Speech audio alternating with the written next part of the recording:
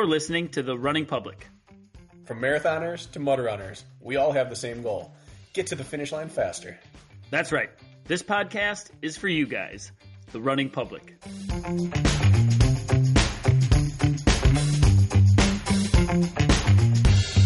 This is The Running Public's Training Tuesday. Training Tuesday is where we talk about training only. One topic, we dive deep, we explore it completely. It's training, it's Tuesday. Training Tuesday. Tuesday. I've been commenting on our attire recently to start our episodes, and I'm still wearing my very curved build baseball cap till death do us part. But we rarely wear hoodies on this, and both of us are wearing hoodies today. And I've never seen that one on you. This is a new one for me. And so is this. I've never worn this for our recording ever. What's going on?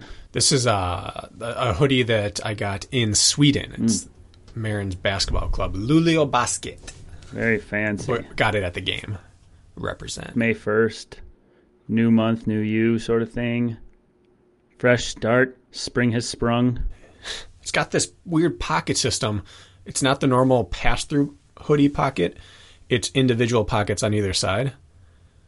But they are, and you know, I don't have the biggest hands in the world. I can't even fit my full palm into there. So you can't fit a phone or anything into the pockets. And they aren't really angled, so you wouldn't put car keys or anything of value in there. So they're pretty much only for keeping your knuckles warm when you walk. Interesting. Yeah, your hand size in correlation to your obstacle ability is still a mystery to me. It speaks to your athleticism. It really does. I think it's they generate more power because there's less surface area. It's all directed into one specific spot. That's true. We did grip testing at the Spartan Combine, and I had top 2 or 3 grip pressure. Like crush strength. But in terms of endurance, crush strength, it was top, I think, second in my left hand and like 4th in my right hand. And then the endurance is not spectacular at all.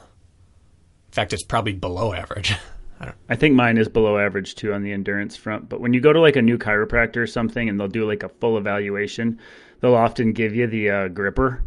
I don't know if you've experienced this because I've seen a lot of health professionals. They just want to see if there's any weakness on one side that's notable, which could be neurological, obviously, with impingements and such. And I'm like, give me that grip thing. Let me show you. Let me show you that grip thing. And I always wait for them to stroke my And I always wait for them to like stroke my ego, and they're like, "Oh, that's a good score." And I'm like, "Yeah, I know." And they're like, "Yeah, but this dude, this construction guy that came in last week was like 20 pounds of pressure more." And I'm like, "Oh, my heart." I always think of hand it back. Hand it back. Let me try that hand again. Crush strength. Been there a couple of times. But my left hand has better grip strength than my right. Because I have a non-functioning finger on my right hand, so it doesn't give any force. Well, now there's 2 things I want to say. The first thing is in regards to what you just said, actually, about this, your left hand you're right-handed, correct? Correct. Okay. You'll often see this discrepancy, and I'm just like shoving this down your throats as a listener here because it's something most people don't know. And it's like, I use the example, if you're going to shovel your driveway and you're going to grab the shovel to shovel snow, how are you going to grab that shovel, Bracken?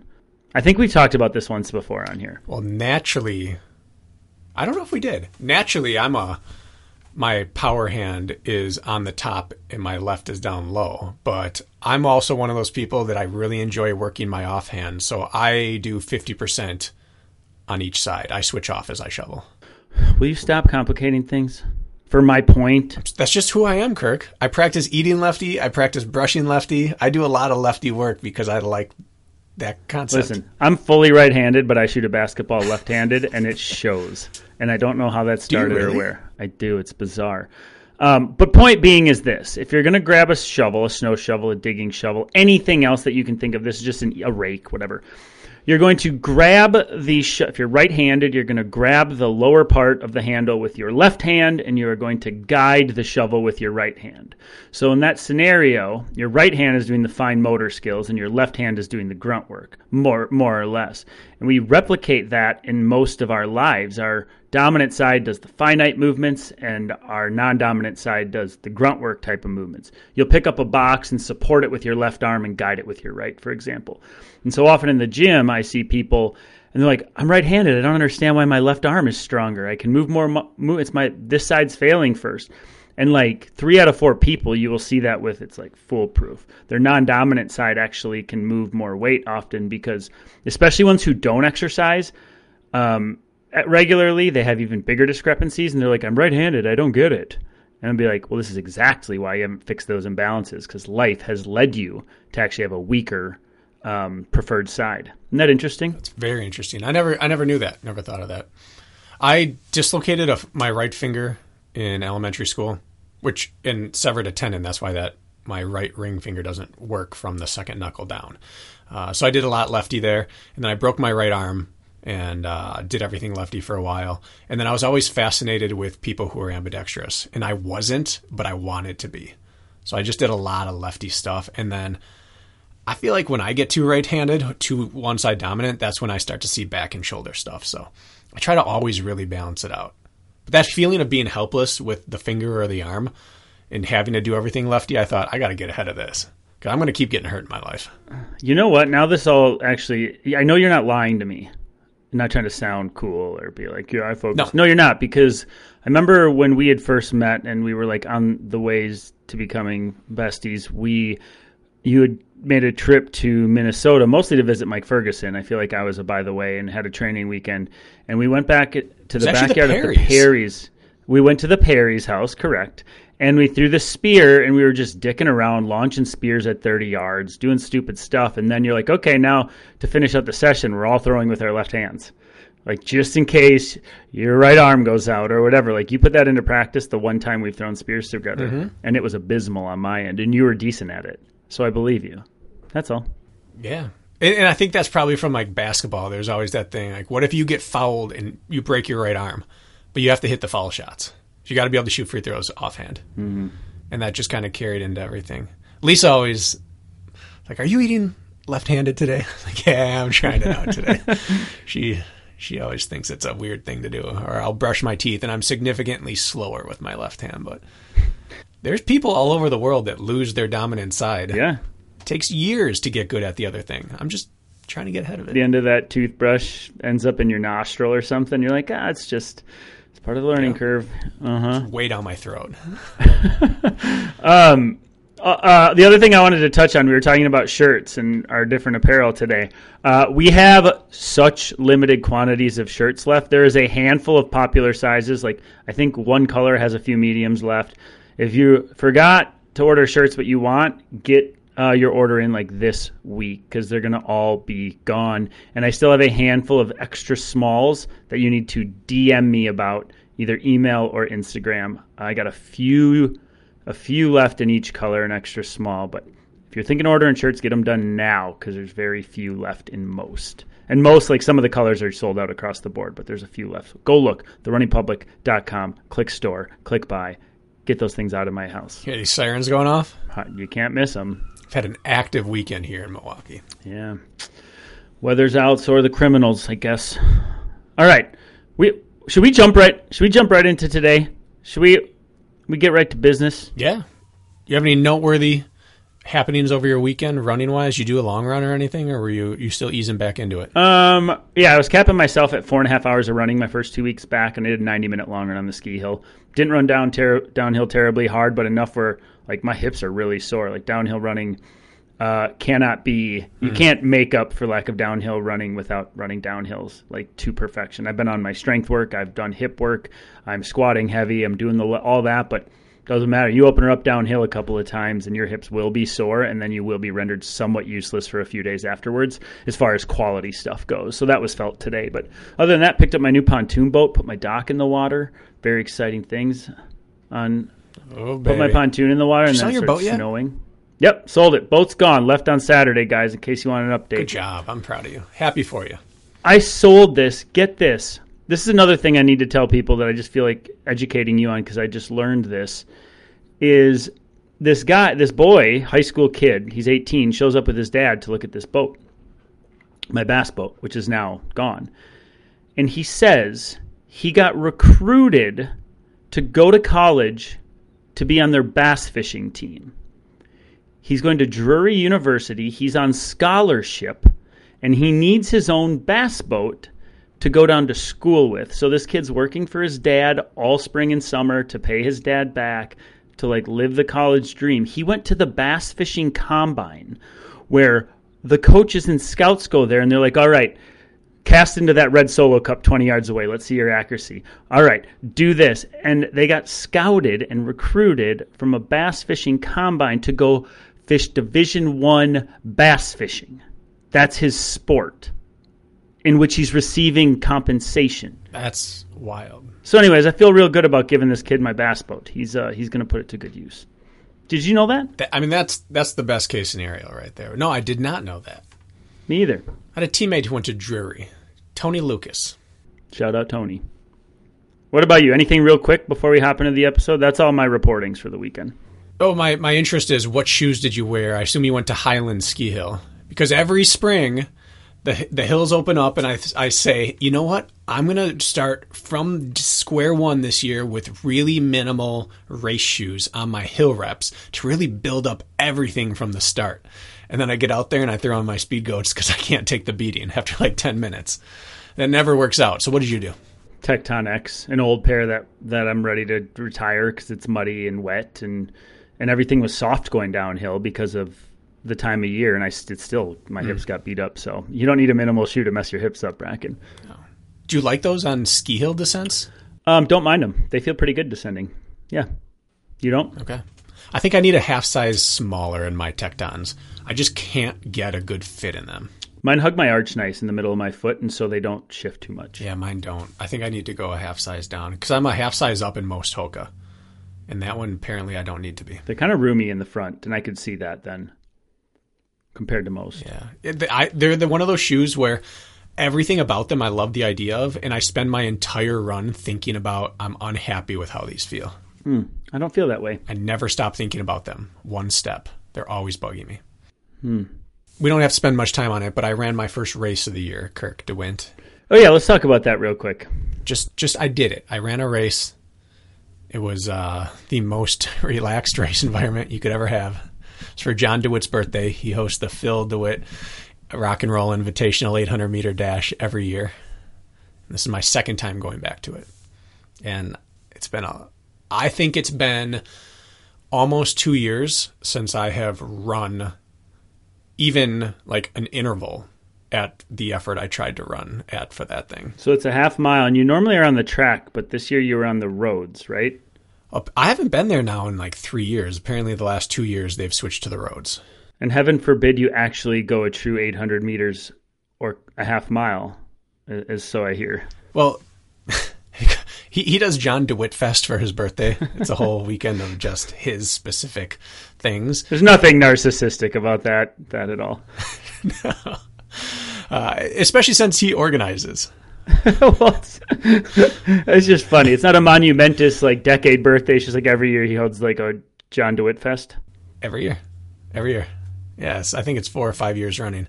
But it's called The Loop. Anyone who ever runs one of his quality sessions with him, you do it on the loop. So you run the John DeWitt loop for a race, one lap. And it's hilarious because who runs a road 800? And nobody. Also, why would any adult race an 800 anymore? But it's kind of like it's short enough that no matter what fitness you're in, there's no reason really not to do it. You might as well just show up and everyone's out of their element. But John DeWitt is also an Olympic trials multiple time competitor, and all his friend base are very accomplished runners. So I think the last time I did it, there were 12, maybe 10 runners there, and I think 7 or 8 were All-American. It's a very specific sample size of who you get there. So the guy who won it had run 4:04 indoor at Boston University this year in a full mile. Okay, you got some ballers. So it was like 760 meters or something. It was short. 52. 752. Which then gives you an arbitrary time. So what was your time? I went 154.73. There's an uphill in the middle and then a downhill. So you just round up to 800 meters. So you're a 154 half miler. Yeah, basically. We'll call it easy. that. How'd it feel? I mean, it converts to 202. 202. That's good. That's quick. Yeah. It felt phenomenal, Kirk. Honestly. It's one of those things, I truly believe, that when you run the distance that you're made for, the pain isn't real pain. Like, in the middle of it, I was very like right back to college, where you're removed from it and you're just analyzing, like you're watching gauges. Like, okay, discomfort's at 60%. This is hull is solid. Keep going. All right, back off 1/2. You're up to 80% hull integrity. Let's keep going. It was that. It was, you were aware of how uncomfortable it was, but it was my kind of discomfort, and so it felt normal. Whereas every other distance I run that's longer, it's the whole time I'm thinking, can I even do this? But with this, I've done this type of thing so often, it felt like, all right, now you just do this and this fine. And now you get to start sprinting and maybe pull up like a half a notch because you're going to tie up early and you want to time it so you tie up at the line. It was like riding a very uncomfortable bike, but it was a bike I enjoyed. I didn't expect it. I thought I was going to have a horrific experience, and it was kind of pleasant. I liked it. Yeah, that sounds, that would be dreadful for me, because I know if I ran it to my potential, no matter what my fitness was, halfway through that, I'd be so far in over my head, and it would be the longest following 60 to 70 seconds of my life, and it would be brutal. Well, that was the key. I knew that going in, and I ran it accordingly. I got faster every 200 meters. My slowest split was my first 200. I was second to last through like the quarter. I made sure that I ramped into it. If I got out even like a millimeter over, I was going to die a terrible, terrible death. That would have been me too. I don't know how many people right now of our age in our sport, or our circle anyways, can run 2:02 for a half. There's got to be a very select few. I don't know. I ran 29 flat my last 200, which is the fastest 200 I've probably run in 3 years. Yeah, that's legit. I was very, very proud of that. So it means nothing overall for fitness. What shoes did you wear? That's the real question. I wore the Adidas Takumi Sen 8. All right. Just a road racing flat. Yeah. With a little cushion. I don't know what I would have wore. There's a 15-foot downhill. You got to have a little cushion for these old legs. Probably still would have just worn my Vaporflies or something, to be honest. The winner did. I didn't want to show up and be that joker wearing super shoes for it, and then everyone had them on. But I also don't have a super shoe that's made for fast. All of mine are marathon super shoes. Even the Alpha, you could argue, certainly isn't made for 800 meters. I mean, the Vapor. I don't want to come charging down a hill with a 90-degree turn at the bottom in the Alpha. Yeah, you don't want to do that. I went back and looked, and down the hill, John and I were running 3:19 pace. So I don't think that Alpha's made for cornering at 3:19 pace. He's back, folks. That's all I'm getting out of this, is he is back. Fully back. You know what? If this was an indicator, I'll take it. But I can't help but feel this is not an indicator of anything. I don't think I would have run faster than what you ran. Maybe I would have run that, maybe. But I doubt it. Because I've not even touched that pacing in But what does it mean? I don't know, if it strokes your ego a little and it's fun. Yeah, it was fun. But if you had to predict for all other distances off of a 1 minute and 54 second of effort, could you have any accuracy? I would say no. Well, that's great. You're back to it. I sense more racing in your future, but I'm not gonna give you a full look behind the curtains. I'm just saying. Kimono staying closed. Although, I'm going to say one thing about it. I sneezed yesterday. This is 24 hours later. And it felt like I had been hit by a truck the day before. My ribs, serratus, like chest cavity is so sore from gasping and sprinting downhill. So sore. 2 minutes of effort, less. And I feel like I did, I don't know, like a giant CrossFit workout and got in a car accident. I'm really, really sore through my trunk. I was worried about my calves, my soleus, my Achilles. It's my trunk. I don't know why, but that doesn't surprise me. It doesn't. It took me by surprise. I don't know, that sort of expansion and contraction takes force at that effort. Yeah. It reminds me of when I did 500 pull-ups for time. It was one of those things Hunter had rolling around. And I did 5 pull-ups every 30 seconds, and I held it for the whole time. So it took me 49 minutes. I was under 50 seconds. But point being, wow. I alternated between chin-up grip and neutral grip, so some could call it whatever. But I filmed the whole thing and then did a fast-forward thing just to prove. Cheating, yeah. Anyways, I thought I was going to be totally messed up the next day or week, and I was. without question, the most sore thing on my body was my entire core. And I was doing a lot of ab work at the time because I was recruiting every absolute muscle fiber, and you don't realize how much your core is involved in a pull-up until you do 500 of them. Yes, my lats were sore. Yes, my bicep head was sore. But the second most sore thing, because I was trying to do a good job of going fully extended on the bottom so nobody harped on me for shitty form, the head of my tricep where it inserted into my elbow, I couldn't use my arms for like 5 days because of my tricep, which isn't technically an active muscle in the pull-up. So it was my core and the head of my tricep on both arms. So there you go. Who knows what's going to happen from these hero efforts is what I'm saying. Never know. Yeah. Wild. Yeah, downhill jarring, I never think my ribs. But it was, I believe it. Those ribs. Still, right now, they're so tender. Let's get into it. Yeah, let's get into it. All right, so this has been top of mind for me, and then I brought it up to you, Brack, and you're like, oh, yeah, we should definitely chat about this today. For those of you out here, if you're one of my athletes who race what I think is far too often, but it's just who you are and you won't change, and it's okay. I still love you. We're talking about how it can be difficult to program for the people who want to do everything, who want to race everything. Yeah, I want to run an ultra, and then next week I want to hop into a 5K road race, or I'm going to do a marathon, but you know what? There's a deca mile 7 days later that I just got to do. And as a coach, you smack yourself on the forehead, and you're like, there is in no way a chance you're going to perform your best at any of these things. But if you insist, I'll help you the best I can. I'm going to stand by that. If you're one of those people who want to do it all, you're never going to see your ceiling. However, this episode is for you, the person who wants to do it all. If you want to do it all, we're going to chat out our thoughts on how to best do that. As we head into racing season, I have a few athletes who want to do it all. You have a few athletes that want to do it all, I assume, Bracken. So that's the topic of today. Yeah. So you want to do it all. Trying to get rid of them, but I can't. Too bad they're just like good people and you like them, you know? Yep. I have very, very specific views on this now, which to me feels ironic or almost fake saying, because for, I feel like a decade, I could not lock down a view on this.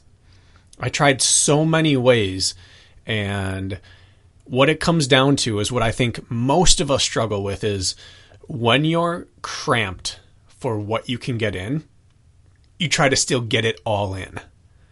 And then it's like the task is impossible if you're not willing to cut things out.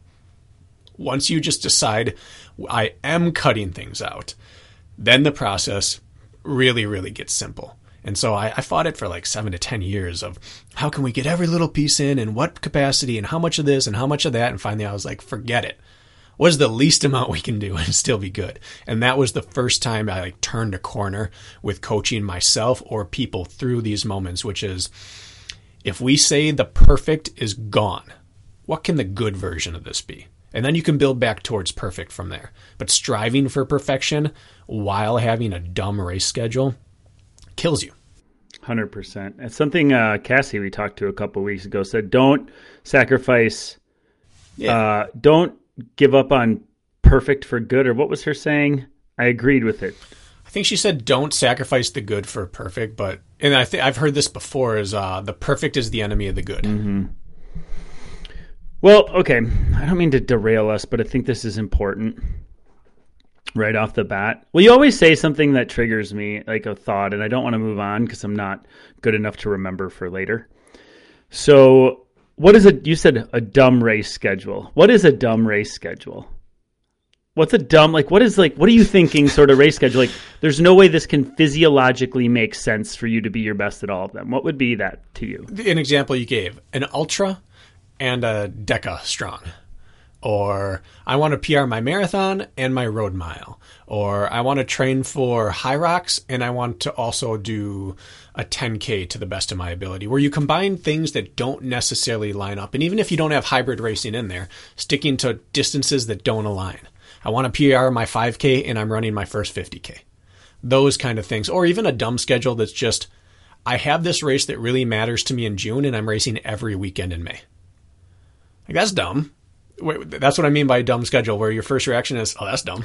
It's obviously dumb. That doesn't work. My least favorite is somebody who has a long race, like a 3-hour plus long race that they really care about.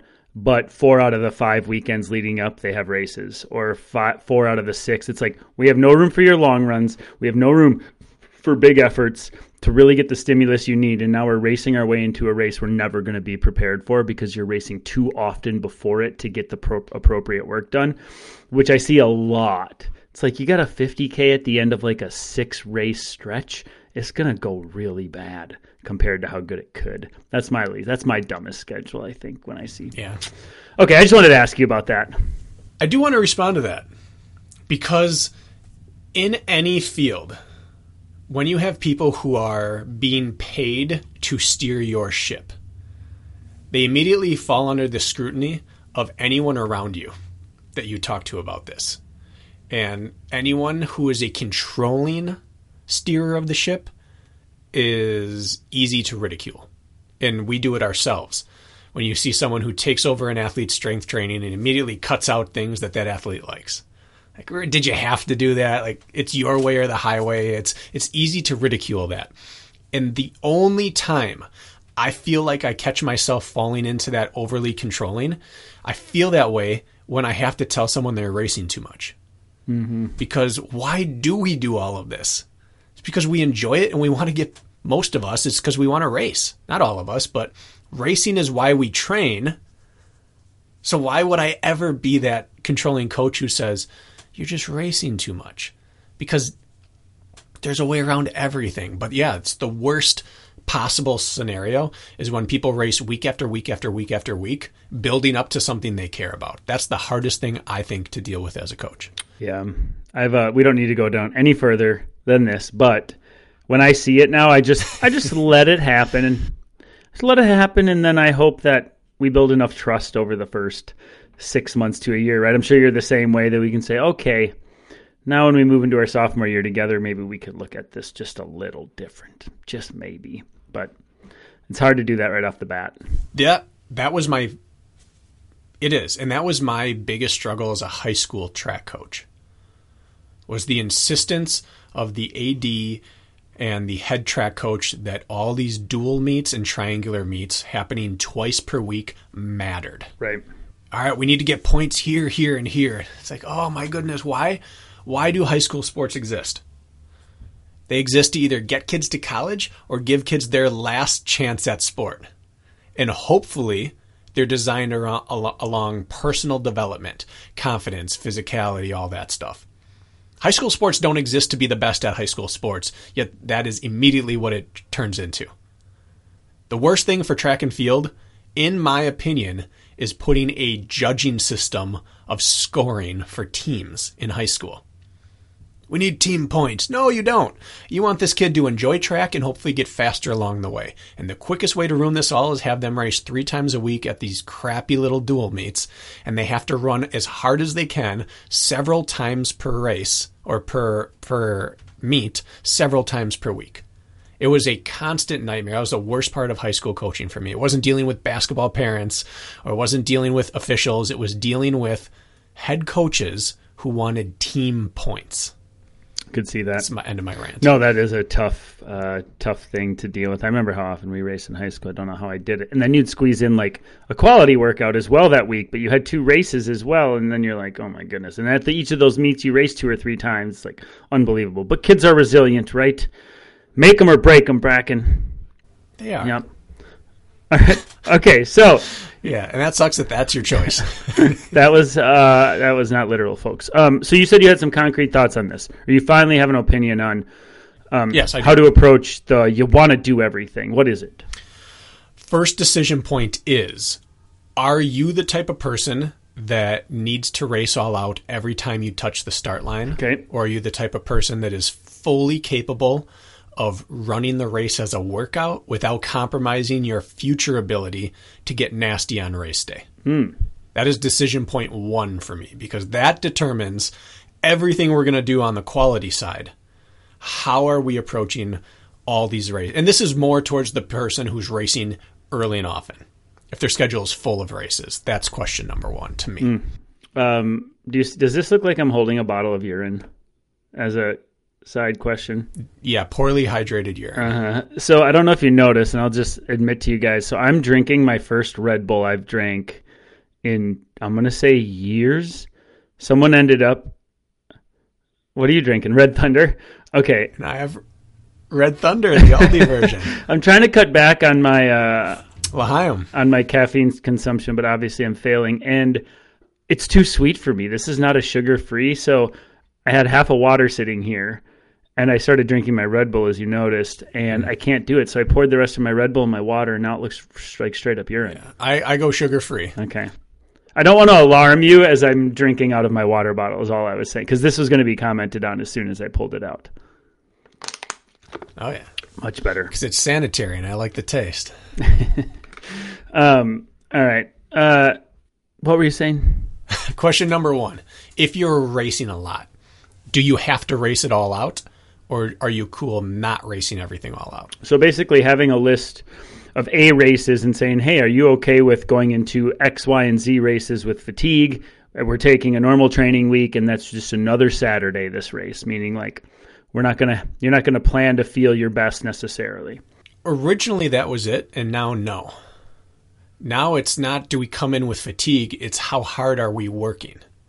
Are we working mentally like a race so that you stay race sharp and tough?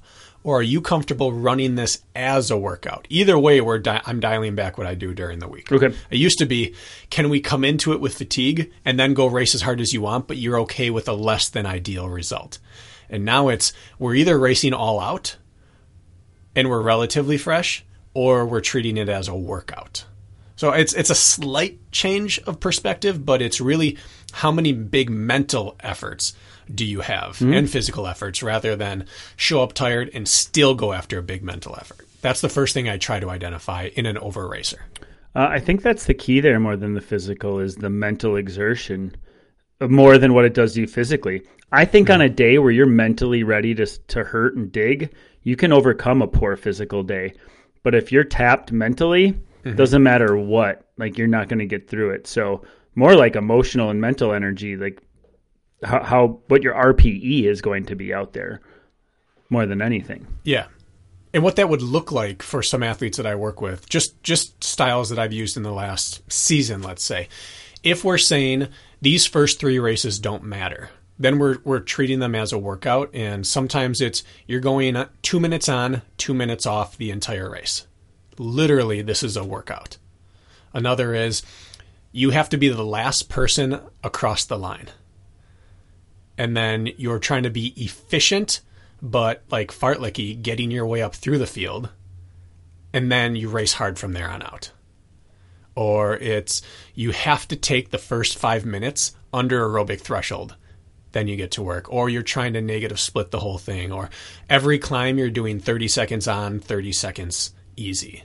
You know, setting it up so that there are actual rules to the race so that you're not just like, how hard do I work or what's overworking? It's literal rules that we've agreed to follow if we're not going after a race.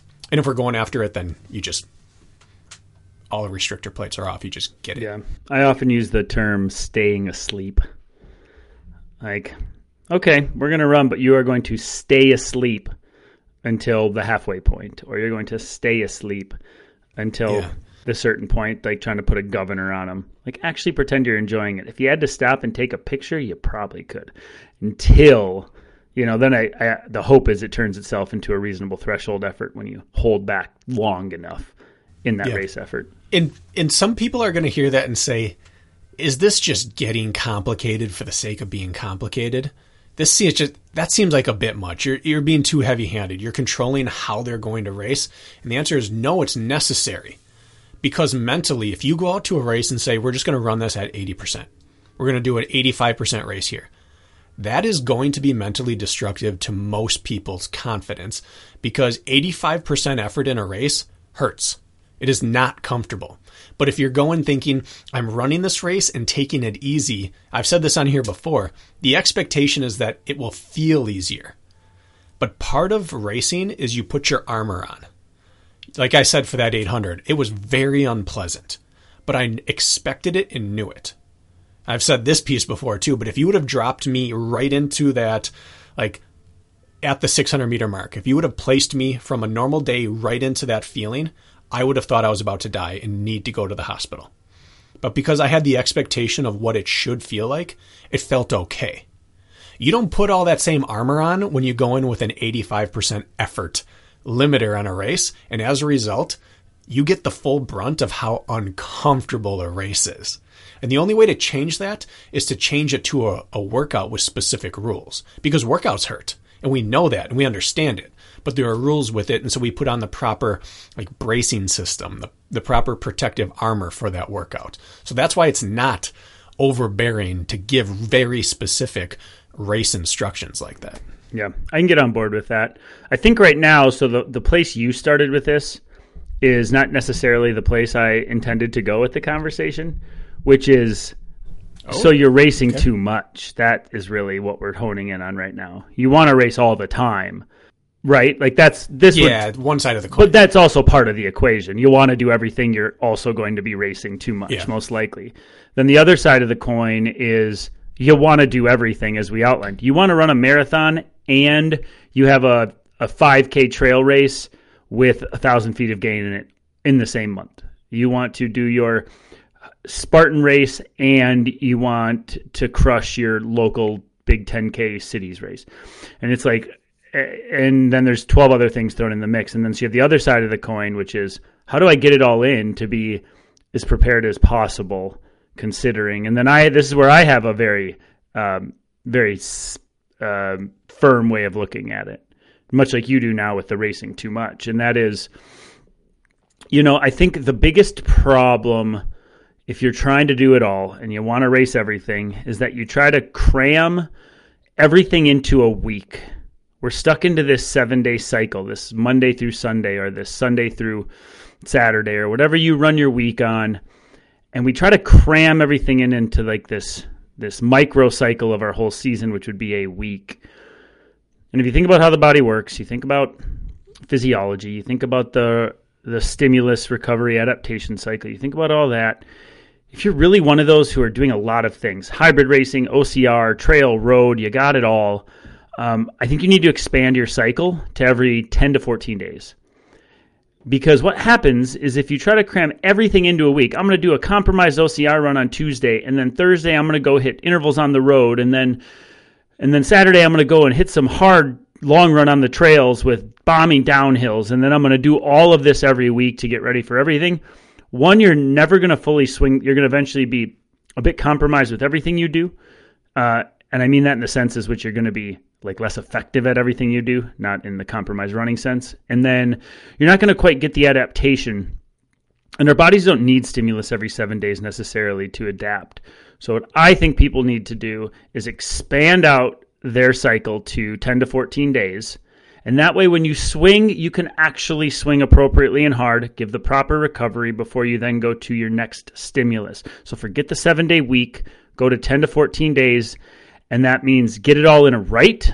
Don't cram it in and then run yourself through that. Here's my road flat workout for the week or for the 10-day cycle. Here is my compromised workout in shitty terrain for the week. And here's my hybrid session or for the cycle. And you rotate them every 3 days, right? And you stretch it out is what you do. And what I find is, are you ever going to reach your ceiling in any of them? No, you will not. I'm telling you this right now. But I think if you can allow the right stimulus and the right recovery by stretching out your cycle, you're going to get yourself most of the way there. So that's my first rule if you want to do it all. Stretch it out. I agree with that.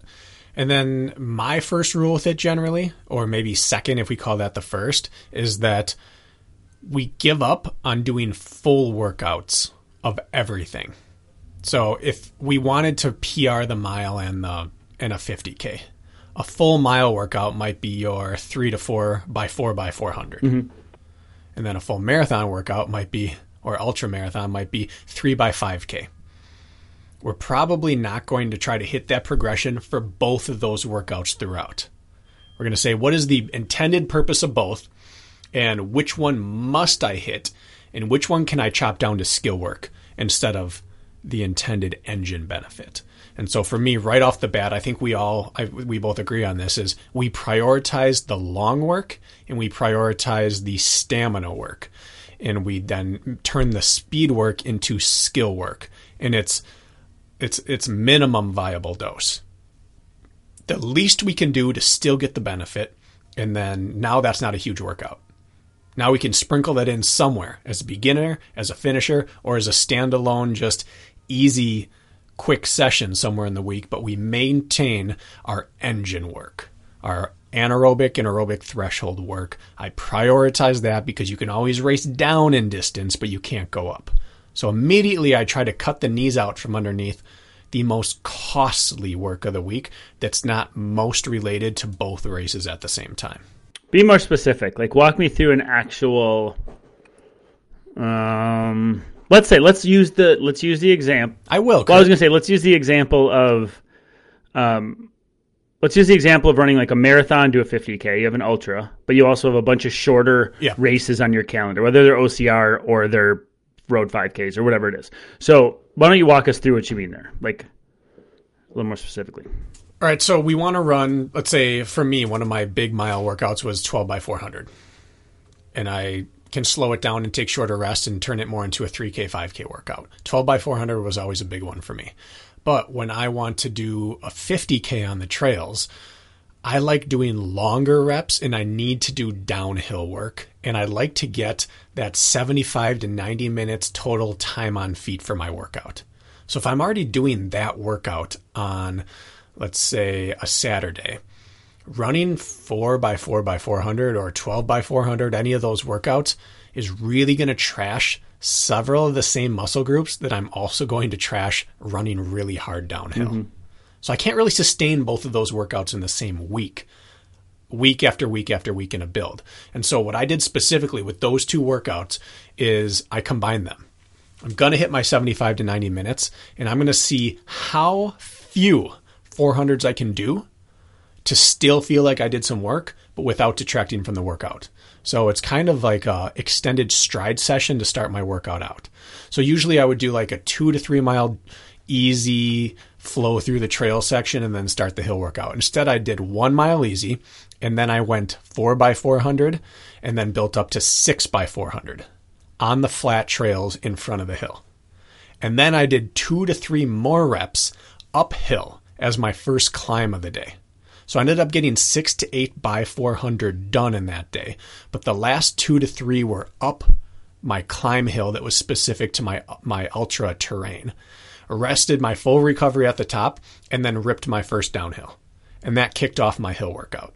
And then from there, I would go kind of like aerobic threshold up and then flow down, and then lactate threshold up and then flow down. But then I was into my long, grindy hill workout. I did enough 400s to actually get the benefit of running fast, like faster than VO2 max effort, but not so many that it was pointless to go grind out a 75-minute workout afterwards. So that's an example of combining the workouts rather than keeping them separate. So that would be option A for how to do that in my book. Makes perfect sense. And I like that. And that way, one doesn't necessarily take away from the other. One almost adds to the other in a way in which if you did that in reverse order, mm-hmm. I guarantee you that the up and downhill, and then you decided to finish with the 400s, going to be a very different story. And there's power to that too. Running fast while under fatigue, if a race you have on your calendar calls for it. But in this circumstance, if you're looking to run short, fast races and long mountain races at the same time, you're not compromising your quality. And then you also get to go run up and down hill under a little bit of stress, but you're able to squeeze the most juice out of both of those, like lemons. That's not a lemon situation. You get what I'm saying. Most bang for your buck, and without one taking away from the other. And I like that. There's some lemons. Nobody wants lemons. And the other way I do it is I shorten the reps and make it standalone. Like I did this a few weeks ago. I did my first speedish session. I did 5 by 150 on Tuesday morning out in front of my house with walk back recovery. It's not a very long workout, but I was running. Really trying to impress the neighbors. Yeah, my parents. I'm sure they're impressed. It's 100. Oh, they are so impressed with me, Kirk. Like look at our 35-year-old son in his cute little split shorts up there running up and down the street so fast. Uh-huh. 5 by 150. That's not a lot of volume. No rep is long enough to take a beating. It's slightly uphill, so I'm really not impacting the ground as hard as I would if it were flat. And the workout's done. So I finished up, went downstairs, and did like a 35-minute easy run. Woke up the next morning as if I hadn't done anything the day before, but I have improved. It's not really disputable that you would improve doing that.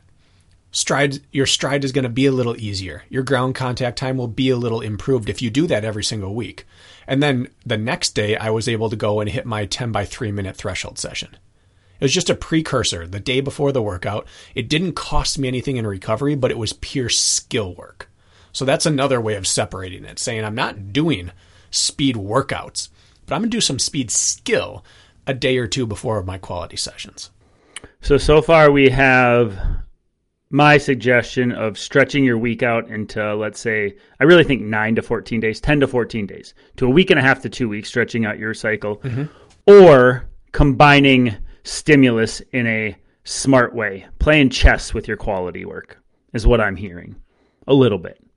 Yeah. Mm-hmm. Well, I have a third. And I would do both. Yeah. Oh, yeah. And you can do both at the same time. Absolutely. Oh. What I was going to say is if I had 10 weeks to build up, I would do the first 5 in a vacuum, 9 to 14 day cycle, hit your workouts, full workouts, each doing their own thing every third day, something like that. And then as I got closer to the race, I'd move to big workouts of my specific longer, grindier work and move the skill piece to a skill piece and just make it a tack on or a precursor earlier in the week. And then after the race, go back to the other one and then switch roles of that as the other style of race approaches. I think that's a good holistic way of approaching a season like that. Yeah, and that way the grease has already been greased, or the groove has already been greased, so to speak. Whatever I just said. Groose. The grease. It's groosed. That's actually a more efficient way to say it. You've been groosed, meaning you're already ready to just jump more into purposeful work because you've been greasing the groove all along, even though something else had your focus. You're good and groosed. My old college roommate, Matt Gross, or Gross, listens once in a while. And Matt Gross. I think it's Gross. At least that's what we called him in college, but it looks like it'd be Gross. But anyways, that could be his little shtick. Is the power of finishers.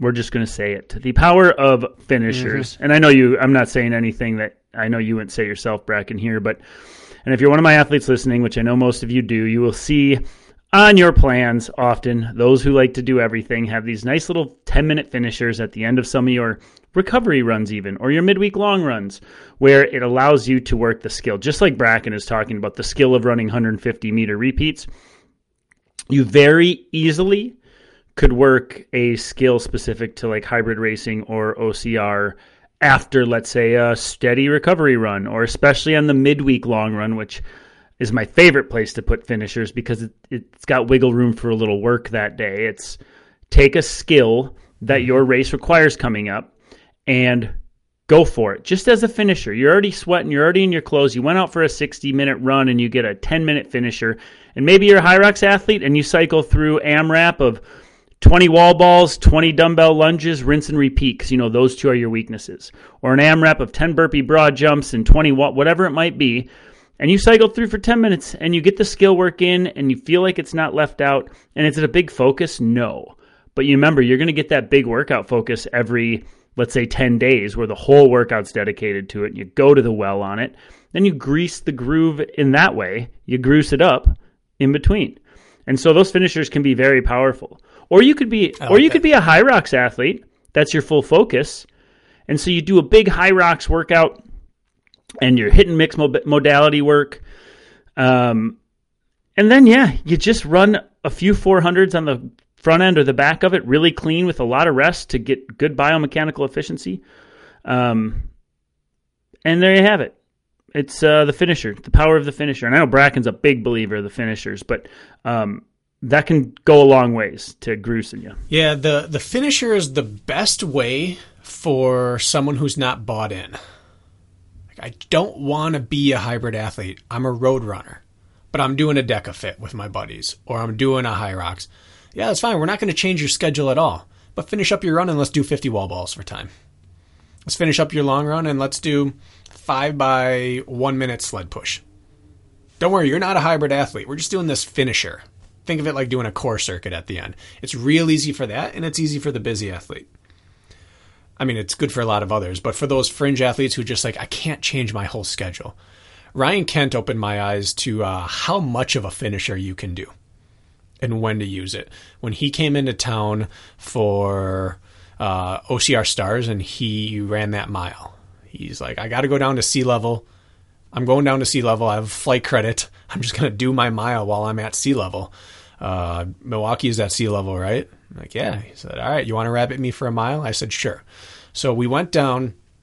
He came into town. We went down and we did our warm-up and ran a mile. And after a mile, you are trashed, right? You are just smoked. Everything's uncomfortable, but you haven't done that much work. It's just so uncomfortable for him, 4 and change, that you're ready to be done for the day. And we sat around, talked for like 15 minutes, and I'm like, you're going to shake out? You're going to cool down a little bit? He's like, yeah, what's your trail system like? I said, well, you can go this way for up to 8 miles if you want. He said, let's go see. I'd like to get at least 70 minutes in. I was like, oh, okay. You're going to turn this into a medium long day with quality at the front end. I like it. So we put on our shoes and we just casually ran and chatted for 75 minutes. Got back. He's like, hey, will you do some, I'm going to do some stuff on the field here. Are you in for that? I'm like, what are we going to do? He's like, well, I'm going to do some burpee broad jumps. And so it was 100 burpee broad jumps at like 90% effort. And then I forgot if he did walking lunges or wall balls or what. And then that was it. Then we went back to the house. And on the drive back, I was thinking, you know what? I'm really tired. But I'm not that beat up because we ran easy. And that's how I was feeling after the mile. I was really tired and I'm not that beat up. And we added in another 90 minutes of work. And we were going to have to recover after the mile because our calves are going to get chewed up from running in spikes on the track. But if we're going to recover anyways, might as well add some stuff on. But I'd never had an add-on, never had a finisher like what Ryan Kent had me add on. He added on a midweek long run and sports-specific skill work at the end of it. And I walked away thinking, that's the difference right there between training and exercising. Mm-hmm. To him, I'm exercising. And to me, he is training. It was just eye-opening. It didn't cost that much effort. But he got so much more out of the day than I normally would have. The last time I mile time trialed, I found a track that was accessible, that was as close to Highland ski hills as I could find. I drove to the track. I did my mile time trial. As soon as I could get my shoes off, I was in my truck, drove the 15 or 10 minutes to Highland, got up and finished out with 80 minutes of up and down the ski hill to do the exact same thing. And that is powerful. I was also surprised how tired my legs were for the climbing effort after an all-out mile. I didn't think it would be, but the power was gone going uphill, which was interesting to me. But that's a good point, man. Yeah, difference between training and exercise right there. That's training. Yo boy was training. It really is the difference between training and pro-level training. Right. Well, I have one other suggestion that I want to make sure I get out there. Time always flies while we're recording these things, but I just think we're going to have a hard time filling an hour, and we always have to cut ourselves short. It's just a reoccurring problem. Yeah. Seasons of life, as I have spoken about on this podcast a little bit over the last years, like there's seasons of life, and maybe you're in a season where racing is your focus or isn't your focus. Well, or other things are going on with work or home, and so it's okay to not put all your eggs in one fitness basket. And I really believe that with so you want to do everything as well, meaning like seasons of focus versus seasons of life, meaning just as you had outlined, Bracken, like, okay, I know I care the most about this race, and I am going to go, all my training decisions are actually going to be based on this one race.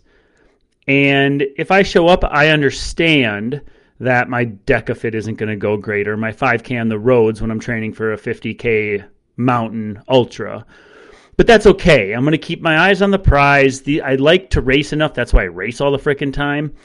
And then after my ultra, my next focus might be a December hybrid race. And then you switch phases. But the nice thing about that is that you never get sick of one thing. Right when you're about, I am over this ultra training, I am ready for something different, guess what? high rocks time, and then you get to shift focus and do something completely different, which can be super rejuvenating. And then you just treat those other races that don't fall in line with your big A race as nice stimulus that maybe or maybe will not contribute to my overall A goal. But the point is that typically this keeps your attention span nicely if you go through different cycles of focus. So then you look at your calendar and you say, what's the most important to me? How can I work this out throughout my year so that my focus shifts and keeps me engaged? And let's be honest, endurance training can be a very monotonous grind. And so just acceptance, just being like, this is my A race, this is my focus. I understand I like to race. I'm going to still race, but all my workout decisions are based on my A race, knowing that maybe I can go shift my training after that A race is done. And so that's also an acceptable option. It's a good way to keep forward momentum going, and then just reinvigorate you if you're sick of the grind for your one race. You get to switch modalities. So I like that. Just it really cleans it up for some people to make their decisions. So I suggest that as well from time to time. Yeah, I can't argue with any of that. I think my closing statement is reverting back to those athletes that we talked about first when I derailed you, of people who are just racing constantly. And that's the concept of balancing the equation. You're not trying to do too much during the week. You're taking a long-term vision. I'd like to get to the end of whatever this stretch of this season of life is with X, Y, and Z for my fitness. The races are taking care of X or Y. We're balancing the equation during the week with just one other session. You don't want to overdo it and cram too much. And I'm a believer now more than ever of getting the engine work in no matter how it presents itself to you. I used to be someone who I would say, okay, I want to get 5 by 6 minutes of running in this week. I'm too sore Tuesday. I'll bump it to Wednesday. I'm too sore Wednesday. I'm going to bump it to Thursday and do 3 by 6 minutes because I've got a race Saturday. That's how I progress through it. And that's fine. But now it's like I'm doing it Wednesday no matter what. And if I'm too sore to run, I'm doing it on the bike in the rower. Or I'm doing 3 reps of the run and then I'm getting to the bike in the rower, because I'm not trying to be as ready as possible for this week. I'm trying to be as ready as possible for 10 weeks from now without ruining this week. So through that scope of the year, I can't avoid doing this 5 by 6 minutes.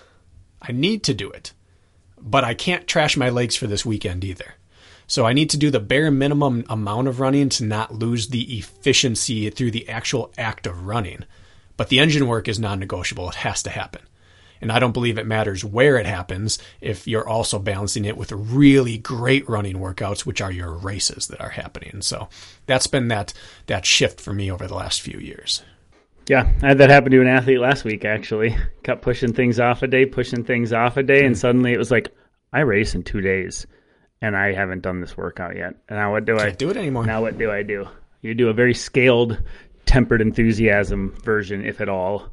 I agree with that. And I also agree, like, dude, you're preaching with the metabolic stimulus, even if it's not done running. Like, you would assume this human is getting in run efficiency work enough outside the week that if a stimulus is shifted to another modality, you're still going to be plenty efficient with your running come race day or moving forward. So I very much agree with that. Stay on schedule instead of pushing back stimulus. You probably had to do a little bit of that, coming back from surgeries and stuff. Constantly. Yeah. That's all I've been doing. Right.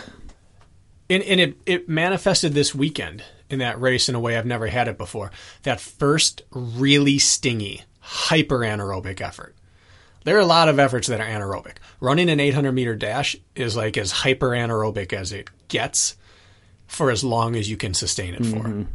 It sets a chain reaction off in your throat and in your lungs that doesn't feel like anything else on this planet. Maybe running a mile indoor. But that track feeling, that first one of the year, is horrendous. And you've felt it, right? You know intimately that feeling. Well, I didn't get it too badly. I started to come up about like 10 minutes after the race, and then it went away as soon as I started jogging. And all I can point to is that I've done several 2K time trials on the rower. And at the end of every one of those, I get that feeling in there. And so did the rower make me a faster, more efficient runner? No. But I was in a place where that overwhelming, like, lactate purge of your soul wasn't weird for me, and it didn't affect me too badly. So I hadn't paired the two together, the running and that feeling, but my body handled it just fine. And I didn't set the world on fire in that race, but it doesn't matter. The effort level was enough that in the past I would have entered my death zone for about 30 minutes. And it didn't this time, and it was only because of the rower, which is a non-running specific motion. A running coach would not recommend that you row to get better at running. But because I was doing enough running and I hit some hyper-anaerobic work on the rower, I could pair the two together decently well. Mm-hmm. Not my ceiling in either, but I didn't die. And that's important sometimes. I think you did more than just not die out there. I think that's a pretty impressive 753 meter effort, whatever it is. 752. Yeah, and there ain't much worse than a 2K time trial on the rower. The only thing I dread more than a 2K time trial on the rower is the 15:15 test uphill. I mean, that's right in there. You don't think rowing's bad? Get 1,000 meters. The mile time trial on the track. Get 1,000 meters into a true 2K time trial on the rower, and you'll realize what exploding from the inside out feels like. It's good. It's good. Oh, yeah. Like 700 to 1,200 is just like that 7-minute to 12-minute section of the 15x15 is just like lap 3 of the mile. It's like mile 2 of the 5K. It's that same feeling where you're far enough in that life sucks, and you're far enough from the finish that you can't fathom finishing. Mm-hmm. Yep. We'll keep coming back for that suck too, won't we? I'm happy with what we put out in the world here, I'm sure. Do you have any other last thoughts that you want to wedge in there? Concluders of sorts? No. Are you holding back on me? Kirk, we could just start over and say it all again differently and feel just as happy. There's just too much to always say. It's a sign of a good partnership. We'll leave each other wanting more. It's true. We gave a good starting point. At least get your wheels turning as to how to program for yourself, which will also be a topic we will have coming up, is when you're self-coached. And I was just thinking as we were talking, Bracken, that maybe, we've been trying to do our best to do a few episodes here and there for, in the quote, slower runners, right? And I want to continue doing that. And we also pay a lot of service to the people who like to race a lot and do everything. And the opposite side of this coin is, I want to train, but I really don't race very often. The opposite side, talking that out. Mm-hmm. So I don't like to race often. What we think you should do then. Maybe we need to have a balance to this episode next week or coming up. And you know what's funny? Is those aren't as dissimilar as they seem. They're not. Exactly. Because if you race too often, you can't do too much work or you don't make it through the season.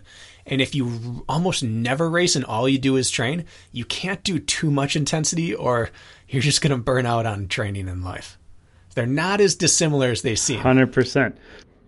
Maybe we do that. We'll see. We'll talk it out. But we got a few in our chamber we got coming up that are going to be good ones for you guys. That's right. Buy the shirts, folks. Buy the shirts. Get them out of here. You're going to love them. You're going to love them. That's all I got. You're going to like the way you look. I guarantee it. And we'll be hearing from their lawyers. Are we open to lawsuit on using a tagline like that? Probably not. Can you use the Men's Warehouse slogan? I guess we'll find out. That's right. We'll find out if George listens or not.